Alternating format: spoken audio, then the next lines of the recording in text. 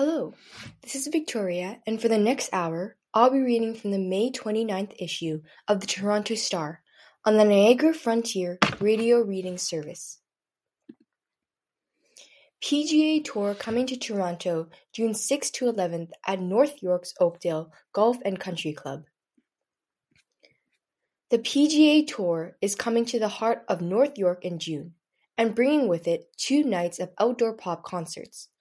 The venerable RBC Canadian Open, which has been played continuously since 1904 with very few exceptions such as the pandemic and the 2 world wars, will be played for the very first time at the Oakdale Golf and Country Club, nestled south of Yonge and Sheppard. It's also selected as the 2026 host. The 4-day tournament runs June 8th through 11th, Thursday through Sunday, with the Pro on hands for practice rounds and Pro-Am play June 6th and 7th, Tuesday, Wednesday.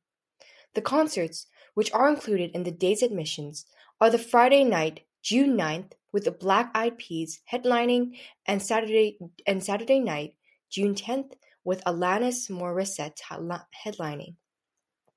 The historic Oakdale course, which opened in 1926, is 27 holes, and the 18 holes the PGA Tour players will play is an amalgam of elements from each of the venue's 3 9-hole courses.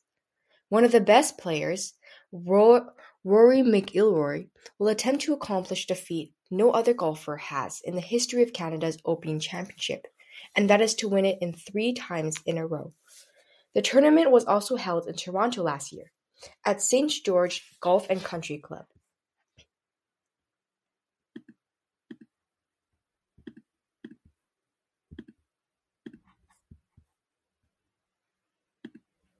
Cocaine Bear, Deep Impact and Flashdance on Disc.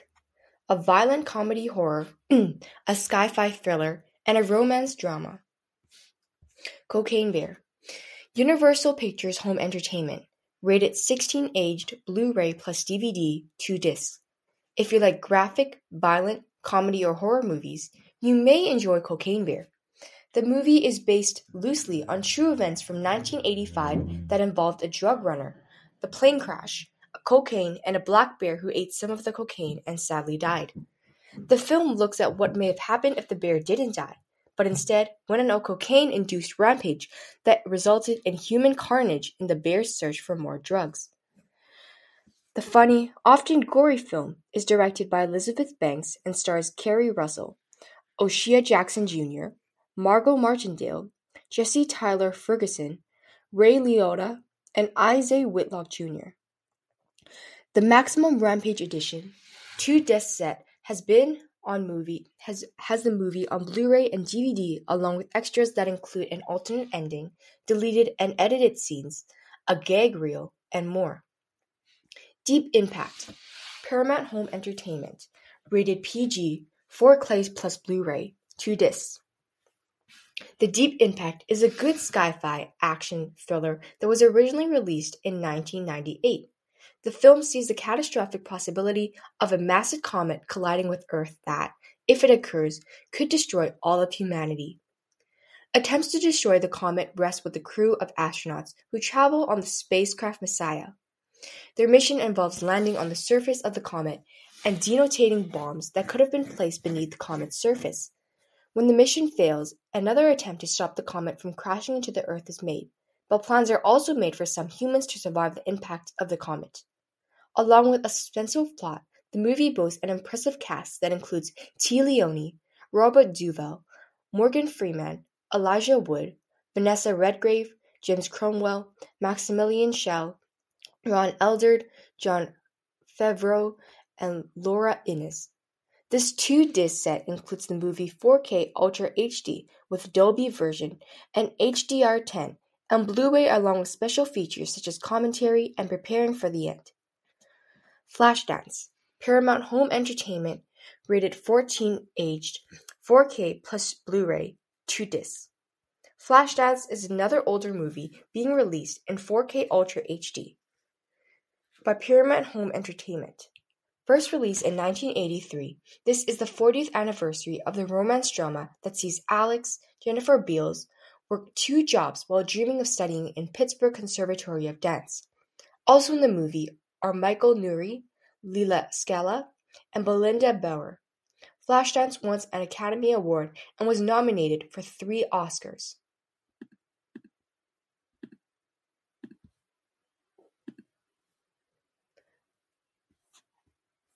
The date was awesome. I felt like I finally met my person. Dating diaries. The daters, Phoebe and Tim. Phoebe says, from 2020 through 2022, I did a lot of self-reflection. I started running and meditating, and worked hard on becoming the best version of myself. When I finally felt confident, I decided to put myself out there, Phoebe says. I put a lot of effort into writing my bio for dating apps, choosing recent pics that reflected my newfound confidence and love for myself, and then as she saw Tim's profile. He seemed intelligent, self-confident, charismatic, quirky, fun, and well-traveled. How we met, online. Where we went, everywhere. When we met, Tim was in Buffalo for work, but he lived in Los Angeles. After we'd been messaging for a while, he was back in LA. Tim said he would come to Toronto to meet me. I was very skeptical about everything. When we started online dating, my distance was set to 10 kilometers. All my doubts seemed to fade. But the more we texted, the more I realized this was something worth pursuing. When we did a video call, all my doubts seemed to fade. Tim's personality really came across loud and clear. Also, no one has ever made much an effort for me, and here was Tim, flying all the way just to meet me. Once this realization hit, I started to get really excited about his visit. Also, he was coming to my hometown, so I had a place to go if things didn't work out. I felt very reassured about that. I was absolutely smitten. I felt like I was with a celebrity. Tim has friends in Toronto and has been here before. There were a few things he wanted to revisit. On our first night, we went to this 360 restaurant. It was a lovely, intimate first date together. We talked about family, relationships, ambitions, food, and travel. We ended the night in a speakeasy in the West End. The rest of the weekend involved more food, drinks, sports, and wandering the city. The days flew by. People are drawn to Tim, and he's been able to connect so easily. I felt like I was with a celebrity. He has a great vibe. I found him very attractive. I woke up to a barrage of messages. We didn't feel like we needed any time away from each other, and I'm the type of person that values my alone time. We wanted to spend as much time together as we could. My one friend was very concerned about the whole situation. I did have to share my location and text every day at a certain time to check in. I slept in one morning and woke up to a barrage of messages and her planning to come to the hotel to check up on me. She's a great friend. Maybe this is the time for us to live our lives. Tim and I spent the last day exploring the Distillery District. Our conversation over lunch just made me like him more. We talked about his life in LA, his dogs, our upbringings, and totally different backgrounds. Both of us turned 40 this year and felt like we had to put our lives on hold or just make a lot of sacrifices along the way. Maybe this is the time for us to live our lives. We also talked about our future, but didn't make much promises to each other or any plans. I told Tim that he shared many good qualities with my dad, which he appreciated. I dropped him off on the airport. It was only after we came back to our own routines that we decided to give the relationship a go. He came back recently and met my family. We did a few road trips and it felt like a mini moon. We decided to see each other every 2 months and take it from there. Phoebe rates her date 10 out of 10, a 10.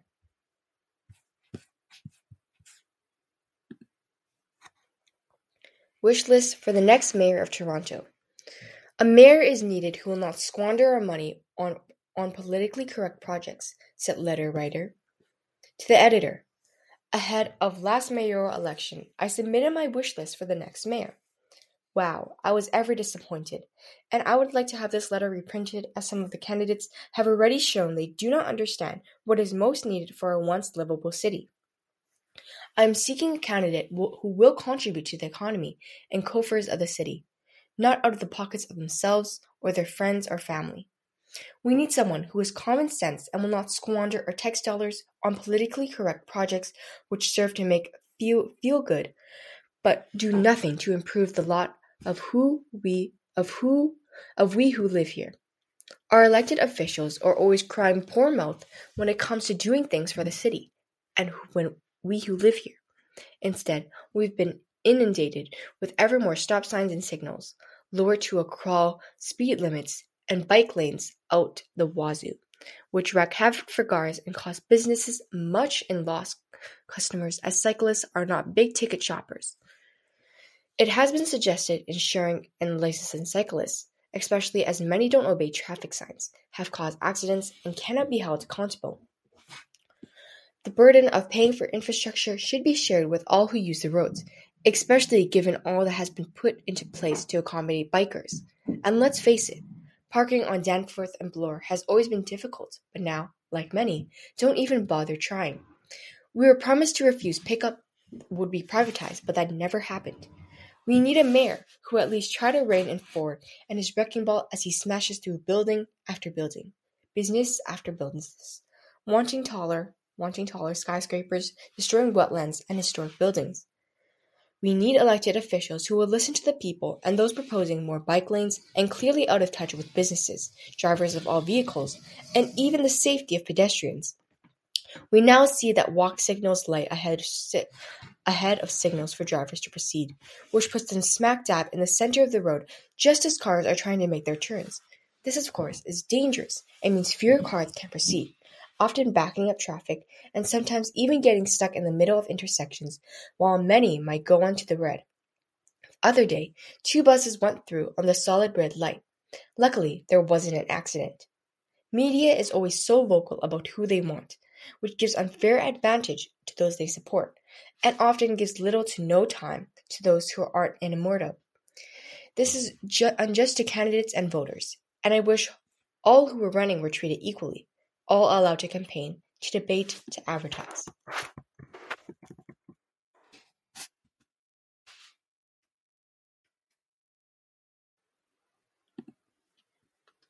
New book, Ultra Processed People, is an eye-opening look at why we eat food that isn't really food.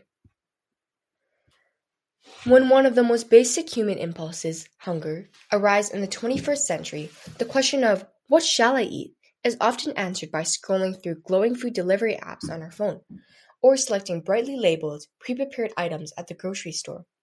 Occasionally, hunger is met by actually assembling raw ingredients into a meal, but more often than not, food has already been processed, seasoned, and pre-prepared for our convenience. Chris Van Tulleken asked another question. What are we eating? In a new, unsettling, and deeply important way. In the UK, he tells us 1 in 5 people gets at least 80% of their calories from a category known as ultra-processed food, UPF. In Canada, we share not only a head of state, but a diet heavy in UPF. The third question arises.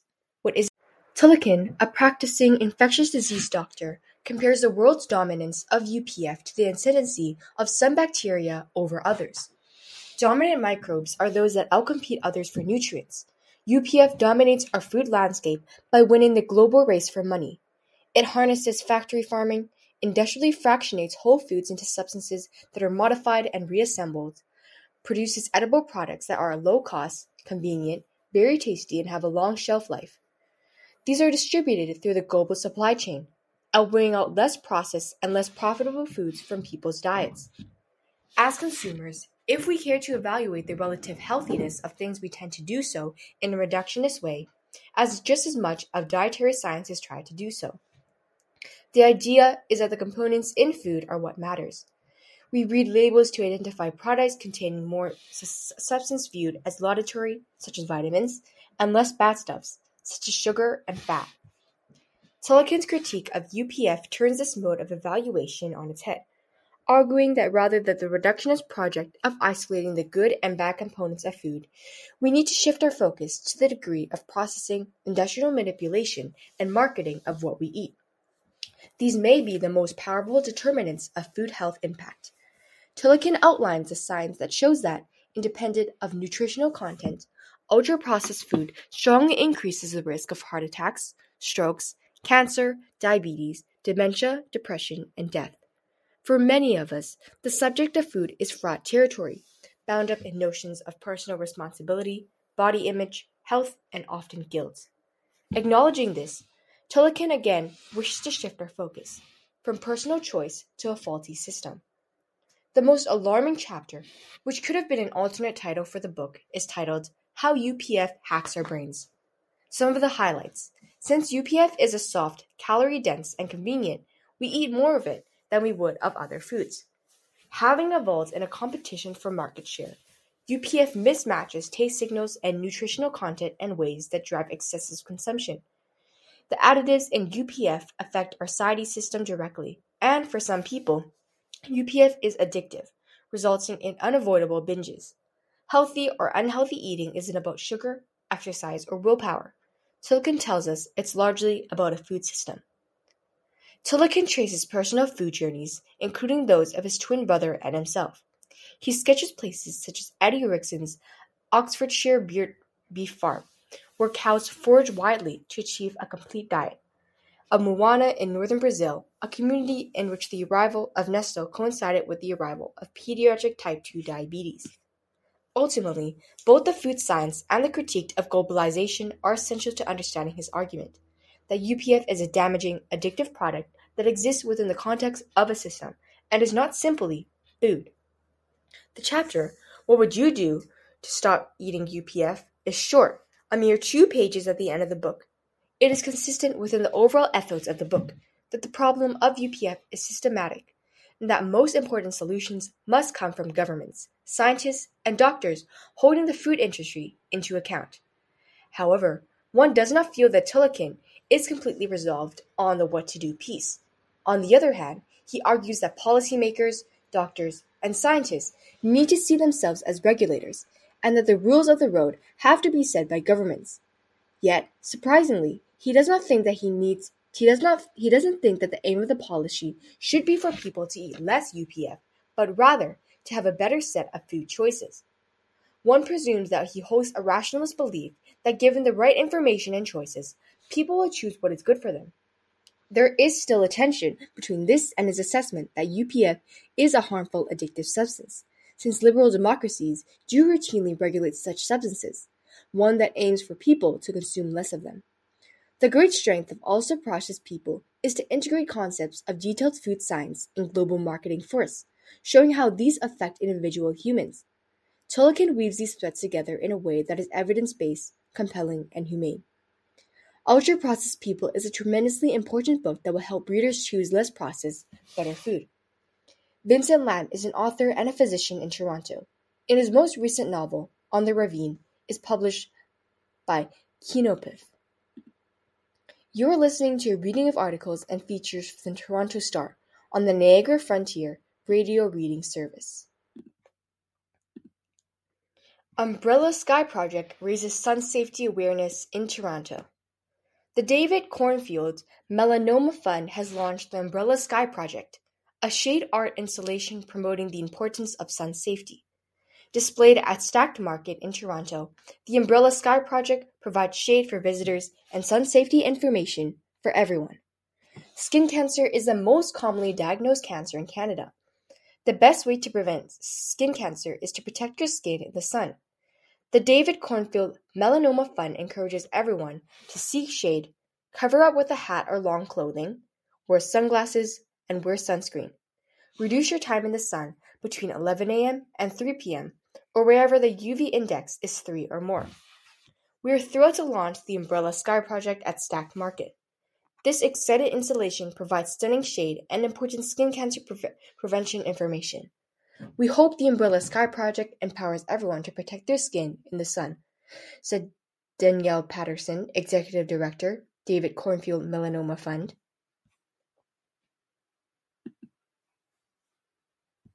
Man came home in the middle of the night to face suspect trying to rob him at gunpoint in Brantford north of Newmarket. Police. Toronto man is facing charges following an attempted armed robbery in Brantford and other armed robbery in Toronto, according to South Simone Police Staff Dave Phillips. On May 4th, at about 3:20 a.m., a man returned to home in Brantford and a suspect attempted to rob him at gunpoint, he said. There was a brief struggle between the victim and the suspect on the front lawn before the suspect fled the area, Phillips said. The victim received minor injuries and was treated at the scene by paramedics. The Criminal Investigation Bureau launched an investigation that identified a 28-year-old Toronto man in connection with the attempted armed robbery, Phillips said. Investigators also discovered the suspect was wanted in connection with an armed robbery in Toronto in March, he said. Toronto's Major Crime Unit arrested the suspect on May 19th. The search of the suspect's home and car discovered clothing and a replica gun believed to have been used by the accused in the robbery. Min Park has been charged with robbery with a firearm, disguise with intent, imitation with firearm, used while committing offense and possession of a weapon for a dangerous purpose. He was held in custody pending a bail hearing. The investigation is ongoing, Phillips said.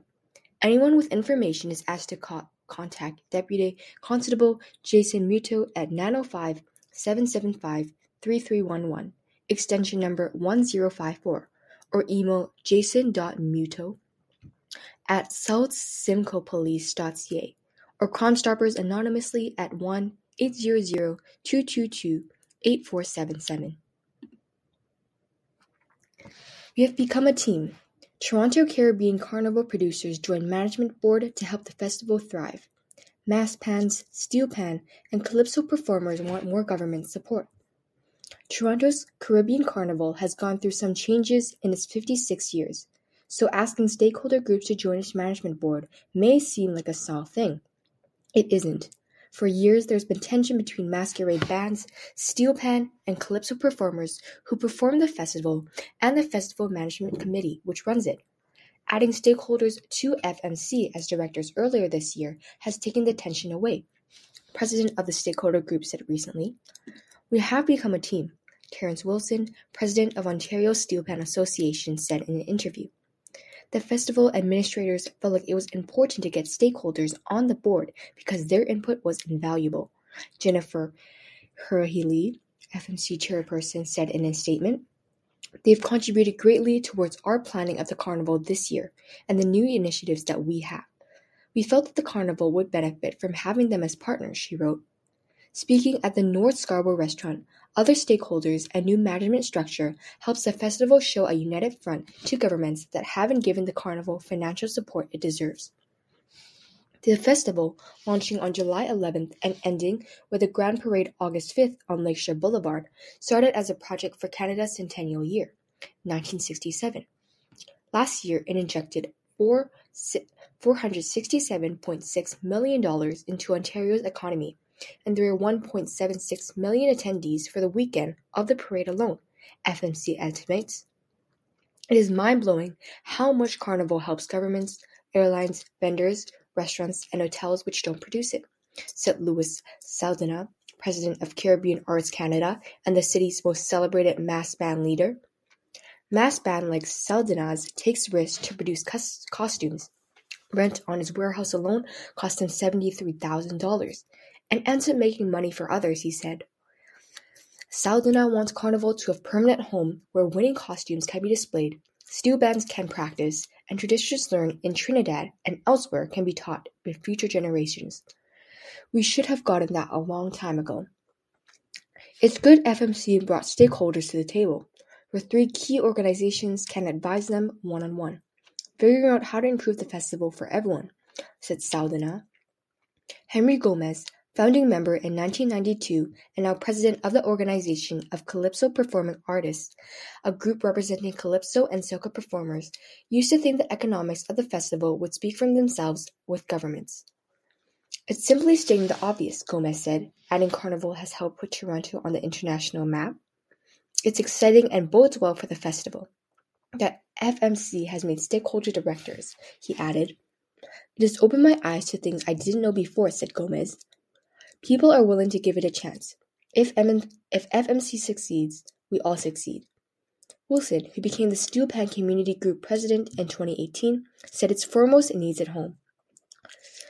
Right now, it's my house. We don't have a set address, and after summer, most pan bands must pay for storage, he says.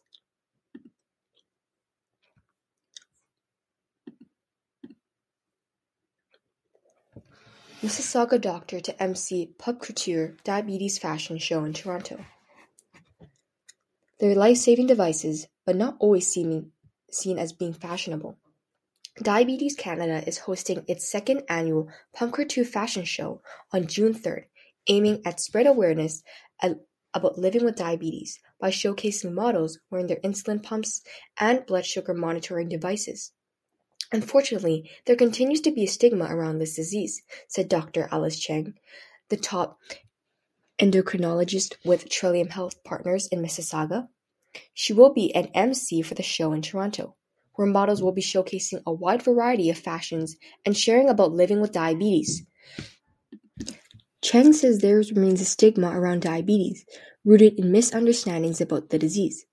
There's a hesitation to wear these devices because they don't want people to see, she said, adding it can be a barrier to patients wearing devices that play a crucial role in managing the disease. It's nobody's fault that someone has diabetes, she said, adding that blaming and shaming is factually incorrect and counterproductive. She said common misconceptions can be rooted in not knowing the difference between type 1 and type 2 diabetes and making assumptions about what someone should or shouldn't be eating. Our words are powerful, and we should be mindful of that, she said. The show will include models from all walks of life, wearing formal attire, casual clothing, beach outfits, and business suits. Diabetes impacts everyone's walk of life, she said. This is not a single group of disease, this is everybody's. Funds raised by the event will send youth to diabetic summer camps, where kids can connect with other children living with the same condition, learning about their disease, and most of all, just be a kid. Warning people. Major recalls at Costco, Longo's, and M&M's Food Market on certain burgers, chocolate, and salad dressing has inspectors putting shoppers on alert. The CFIA is warning shoppers about a number of recalls hitting stores in Canada. One of the recalls involves Hidden Valley Orange Ranch homestyle dressing sold at Costco with UPC of 0711002104222 and best before date of March 28, 2024, due to undeclared mustard. The Clorox Company of Canada is warning people with allergies to mustard not to consume the recalled product. We may return the Hidden Valley brand to the original ranch homestyle topping and dressing to a Costco warehouse to obtain a full refund, according to the Costco warning. The CFIA warning tells shoppers not to use, sell, serve, or distribute the affected product. If consumers have further concerns, they can also seek more information via Hidden Valley at consumerreply.com or 1-800-561-5039. Another recall involved certain Salento Organic chocolates sold at Longo's. The initial recall notification was issued March 10th, but has been updated to a food recall warning due to additional information. This additional information was identified during the CFIA's food safety activities.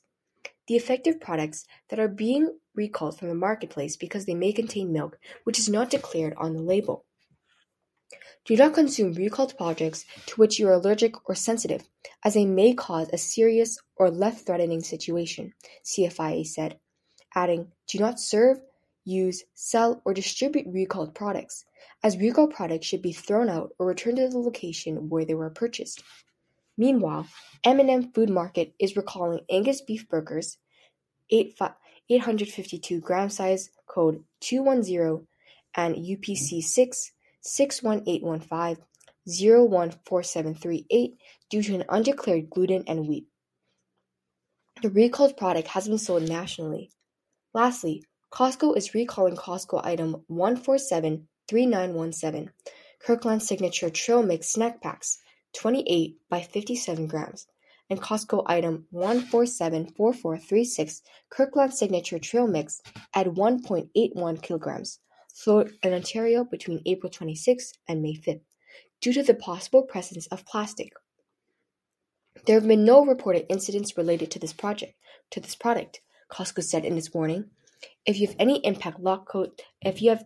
of the impacted lot codes of trail mixes in your possession, do not consume the product. You may return the trail mixes to a Costco warehouse for a full refund.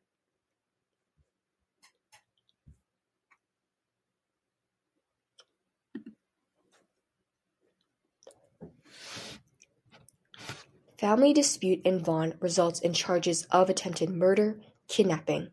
Police. A family dispute has resulted in kidnapping, a shooting, and an assault and now an attempted murder charge in Vaughan, according to police. On April 12th, in the lead-up to 1 a.m., York Regional Police were told about a shooting in the area of Islington and Steele Avenues. When officers arrived, they discovered 3 victims. 2 men were suffering from gunshot wounds and another, an assault. Each of them were taken to the hospital and treated for non-life-threatening injuries. The investigation into what led to injuries found a family argument caused 4 suspects to kidnap a male victim. The 5th suspect attempted to free the victim, which resulted in a shooting. Umair Aziz, 21, from Toronto, was charged with 2 counts of attempted murder using a firearm, 2 counts of discharging a firearm, and other offences. Yazan Shariki, 19, of London, Mohammed Ali Aluwadamani, 23, of Mississauga, Ahmed Almudahami, 20, of Oshawa, and 17-year-old from Toronto have all been charged with kidnapping. Investigators believe this was a targeted incident and there is no threat to public safety. Anyone with information is asked to contact police 1-866-876-5423. That is 1-866-876-5423. Toronto MP Han Dong wants to return to Liberal caucus after he resigned amid foreign interference allegations. The Toronto MP, who found himself at the center of the foreign interference allegations recently deemed false, is hoping to rejoin the Liberal caucus after Prime Minister Justin Trudeau said it was his choice whether to return. Don Valley North MP Han Dong told the Toronto Star in text message Wednesday that he was eager to sit under the Liberal banner once again, following a 2-month stint as independent MP. Yes, of course I would like to return, Dong wrote. Dong resigned from the Liberal caucus in March after Global News, citing 2 unnamed national security sources, alleged he advised a senior Chinese diplomat that Beijing should delay the release of detained Canadians Michael Kovrig and Michael Sapwar. The report suggested Dong made the recommendation because releasing the 2 men, who were jailed in China following the arrest of Huawei executive Meng Wanzhou on a U.S. extradition warrant, could benefit the federal Conservatives. On Tuesday, Ottawa's independent advisor on foreign meddling and Canadian elections said he had revealed all intelligence related to the matter. David Johnston said he found that while Dong had discussed covering and Sapwar's plight with Chinese government officials, the allegation about extending their detention was false. He noted the situation had a very adverse effect on the MP, and that Trudeau and members of his cabinet believe Dong has been badly harmed by the reporting. Trudeau told reporters this Wednesday it was up to Dong, who said he left the Liberal caucus to avoid becoming a distraction to the party, to decide whether or not to return. I look forward to conversations with Han about whether or not he wants to come back and whether his fight to clear his name is ongoing and his perspective on this, the Prime Minister said. It's his choice, but I look forward to that conversation. Globe News has also reported that Dong knew about Beijing's alleged efforts during the 2019 election to help him secure the Liberal Party's nomination in Don Valley North, another allegation Johnston deemed untrue. Dong said he feels vindicated by Johnston's report, but still feels moving forward with my defamation case in Global News, Chorus Entertainment, Mr. Sam Cooper, and other defendants. A spokesperson for Global News and Chorus Entertainment said the network spent months reviewing dozens of CSIS, Privy Council, and other relevant statements and documents. Global News spoke with highly qualified sources on multiple occasions and made painstaking efforts to verify the information prepared by senior intelligence officials, said Rishma Govani. We believe in the integrity of our journalism in the reporting of this series, and the critical role it plays in seeking accountability and transparency on issues vital to the public interest.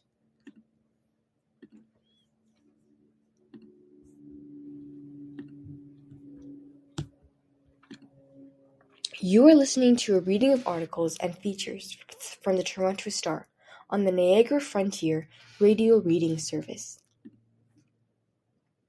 Toronto advocates. Politicians want outdoor hub to be made permanent.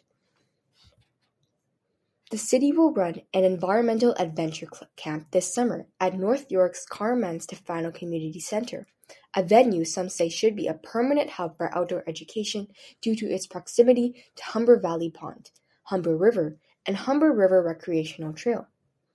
There is water, there are trees, there are trails, there is grass, there is a building, so you have a wonderful combination, said Alice Castleman, a retired science teacher and president of the Association of Canadian Educational Resources, ACER.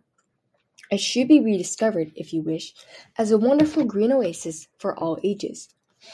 ACER, founded by Castleman in 1987, provides teachers with outdoor educational resources and works with municipalities, outdoor education centers, and other organizations to get trees in the ground. Castleman said it's more important than ever to get young people outside learning about their environment and their role in maintaining the ecosystem. They need to be outside feeling free and not with a device in their hand unless it's a tool to measure something or is a compass. Castleman said the Carmen Stefano Community Center, located 3100 Weston Road near Shepherd Avenue, is a grand site that offers a variety of outdoor activity possibilities and is accessible by public transit. She said the community center should be a permanent site for outdoor studies, noting the building will provide many opportunities for indoor activities that enhance outdoor activities and vice versa. Castleman said she's so glad the city will run an outdoor education camp at this site this summer, and that should be the beginning. Save Toronto spokesperson Jessamine Luck said the city used the community center for summer camps in previous years and will continue to do so. This year, the city has expanded camp offerings at Carmine Stefano Community Center to include Camp TO+, environmental adventure for campers who love to explore and connect with the outdoors, Luke said in an email. Activities for the specialty camp will include hiking, archery, outdoor cooking, nature crafts, and nature games, the city said, adding campers will learn how to set up a campsite and how to grow and use herbs, vegetables, and pollinating flowers.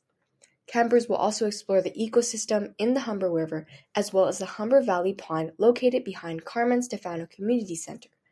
Programming will also include exploring the Indigenous history of the area. Ward 3 Toronto Catholic District School Board trustee Ida Lee Preety said she's really excited the community center will be used for the outdoor education camp, which she plans to enroll her 3 children in. It fosters environmental consciousness and cultivates a lifelong love for nature, she said. Lee Preety noted that TCDSB buses outside Toronto for outdoor education. Not many people know that we have this site in our backyard, she said. We have to do a better job at disseminating the information for teachers. Lee Preety said that Carmen Stefano is an older community center and isn't set up as an outdoor education facility. It doesn't have the resources that other outdoor education facility would have.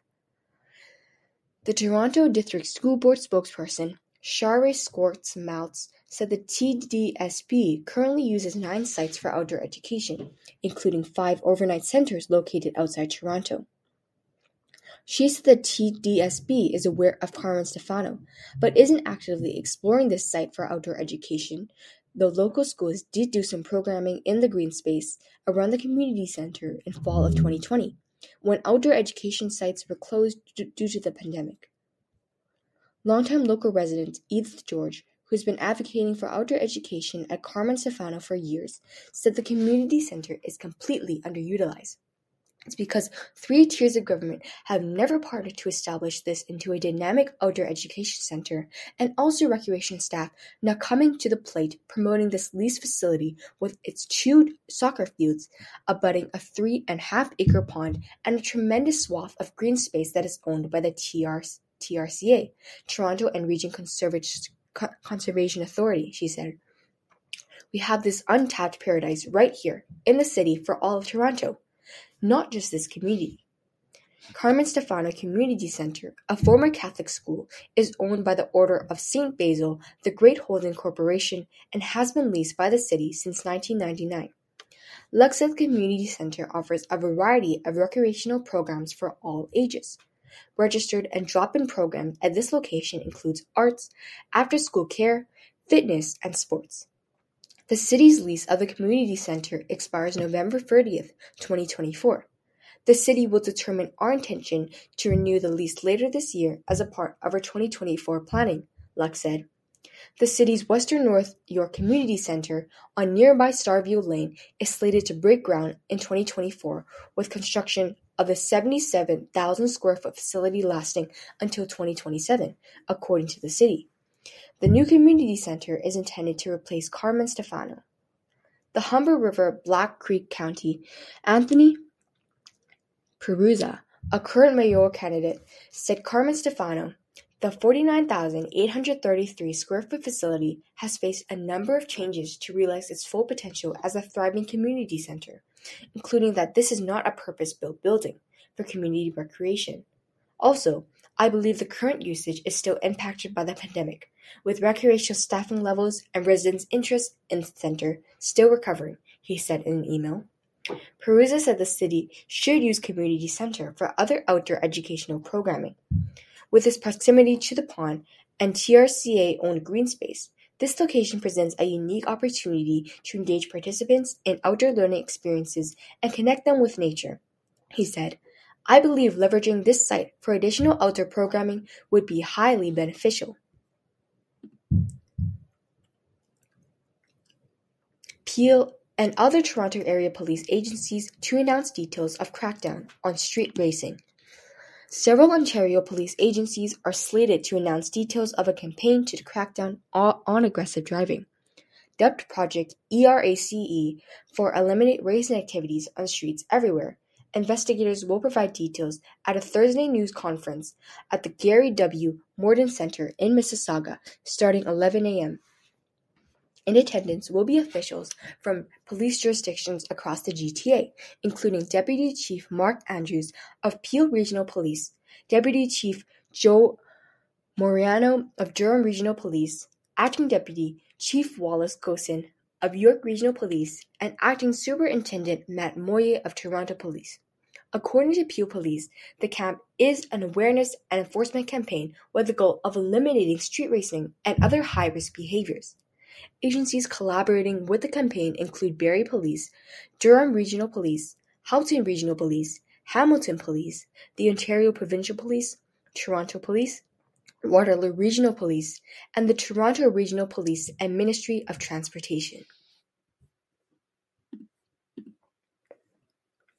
You are listening to a reading of articles and features from the Toronto Star on the Niagara Frontier Radio Reading Service.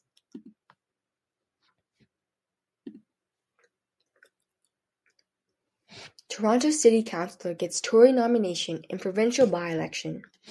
Longtime City Councillor and former school board trustee Gary Crawford will run for the Ontario PC Party when the Scarborough-Guildwood by-election is called. The seat is vacant after Mitzi Hunter, a longtime MPP and former education minister, resigned, as required, to run in Toronto's June 26 mayoral election. While a by-election date has not been set, that announcement is expected to happen as early as Wednesday, meaning the vote would be slated for June 22nd, or 4 days before the mayoral election. Crawford was spotted last week at Queen's Park, meeting with MPPs in caucus. I'm humbled and honoured to be chosen as Ontario's PC candidate for Scarborough-Guildwood, Crawford said in a written statement. I am deeply committed to serving the people of this community and be ready to be their voice at the provincial level. Crawford is currently the city councillor for Scarborough Southwest, where he was elected for a fourth term last fall after serving Toronto District School Board trustee for almost 2 terms. He was chosen aligned with former Toronto Mayor Jordan Tory, serving as his trusted budget chief, and also with Premier Doug Ford and his late brother Rob, where they were on city council. Scarborough-Guildwood is riding immediately east of Scarborough Southwest. The Liberals and NDP have not yet named candidates. Beach's East York MP Nate Arscan-Smith said last month he was considering it, but since his focus is on winning the provincial Liberal leadership and rebuilding his party. Jason Wagger, Director of Communications for the Ontario NDP caucus, said there's a lot of interest from folks interested in seeking the nomination in Scarborough-Guildwood. The party and Riding Association do not have a nomination date set yet. He noted that the NDP will nominate a candidate in Kitchener Centre on June 6. Current MPP Laura May Lindo announced in January she'd be stepping down in July, and last week nominated Melissa Conrad for Canada Carleton. That Ottawa area seat was vaccinated by former Minister of Children, Community and Social Services by Mary-Lee Fullerton, who has resigned in March for personal reasons. Fort has yet to call that by-election. Seneca, NFB expands partnership in film animation. Seneca Polytech and National Film Board of Canada, NFB, are strengthening their existing relationship with the signing of a collaboration agreement to enhance ties between the institution. According to a May 23rd news release, the agreement creates a formal framework, committing to both organizations to ongoing collaboration and engagement. Throughout the pact, Seneca has set its students with opportunities to work on new NFB projects and learn from NFB-sponsored speaker sessions, workshops, and presentations. Seneca will also provide technical and creative consultation services, develop technical prototypes, and test and promote NFB films within its animation programs and spaces. While the agreement itself is new, Seneca points to its long history of successful collaboration on film animation projects with the NFB. Seneca students and graduates have worked on NFB productions, including 2004's Ryan, winner of the Academy Award for Best Animated Short Films, 2009's The Spine, a Best Animated Short nominee at the Genie Awards, and 2013's Subconscious Password, which won Best Short Film at Annecy International Animated Film Festival. The partnership pairs up with the new Seneca Film Institute, which built itself as one of the most comprehensive film training institutions in Canada, with the NFP, which built itself as the foremost creative centers in the world. As a public producer and distributor of the Canadian content, a talent incubator, and a lever for Canada's creative sector, the NFB produces nearly 100 titles each year. The NFB is eager to connect with a diverse range of storytellers from across the country, and this new partnership, with our long-standing contribution at Seneca, should demonstrate our firm commitment to animation filmmaking in all forms, said Robert McLaughlin, NFB executive producer, animation and interactive studio, in a release.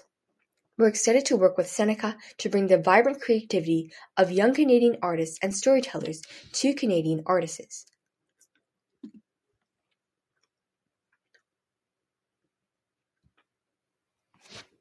Four people, residents of Simcoe County, Etobicoke, and Halton, charged in human trafficking case involving 3 Mexican men. 4 people are facing human trafficking charges while their alleged victims are now in a place of safety, according to Ontario Provincial Police. The OPP said it launched an investigation called Project Foxtrot on February 13th after receiving information of suspected labor trafficking involving individuals from Mexico. Investigators said the victims were recruited online and promised work permits with good-paying jobs in Canada. According to the OPP, the victims were expected to work at recycling facilities in Red Deer, North Bay, and Sault Ste. Marie, Ontario, and Lévis, Quebec. They were allegedly housed in several short-term rentals across Canada and in Simcoe County basement of one of the accused. Payment for these accommodations were allegedly taken from the victims' wages, which police said was less than had been promised. 3 male victims range in age from 27 to 42. Police said they have been provided with services through the OPP, IJFS, a victim specialist, and FCJ Refugee Center. Project Foxtrot, which also included the Anishinaabe Police Service, Toronto Police, Peel Regional Police, and Halton Regional Police, resulted in a number of search warrants with Simcoe County and the GTA on March 16th.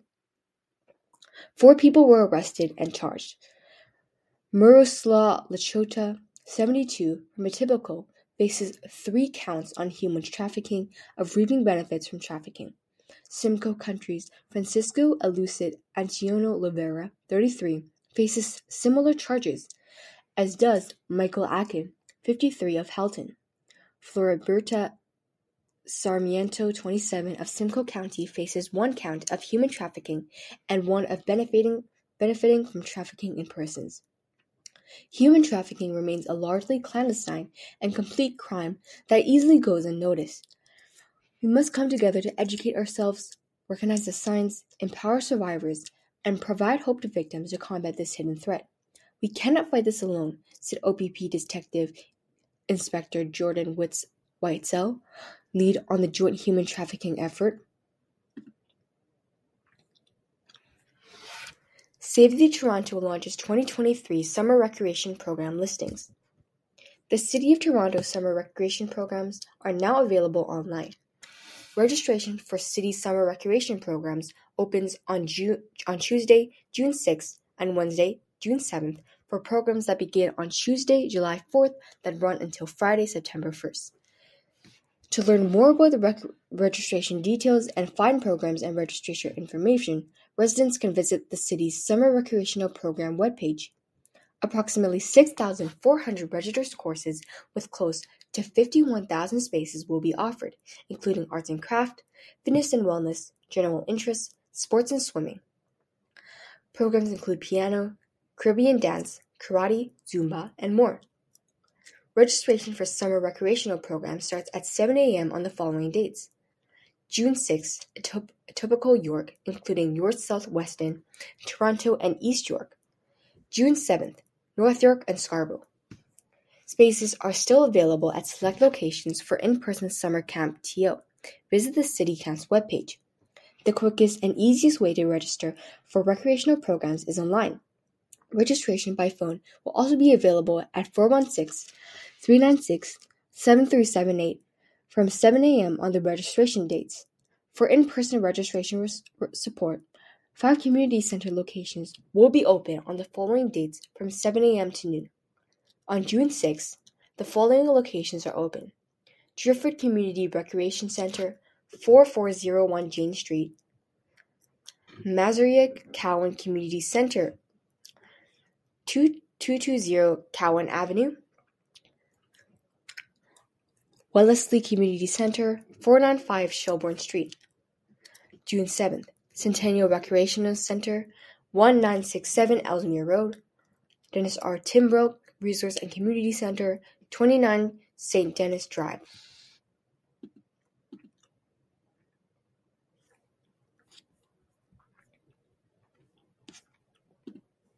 You've been listening to a reading of articles and features from the May 29th issue of Toronto Star.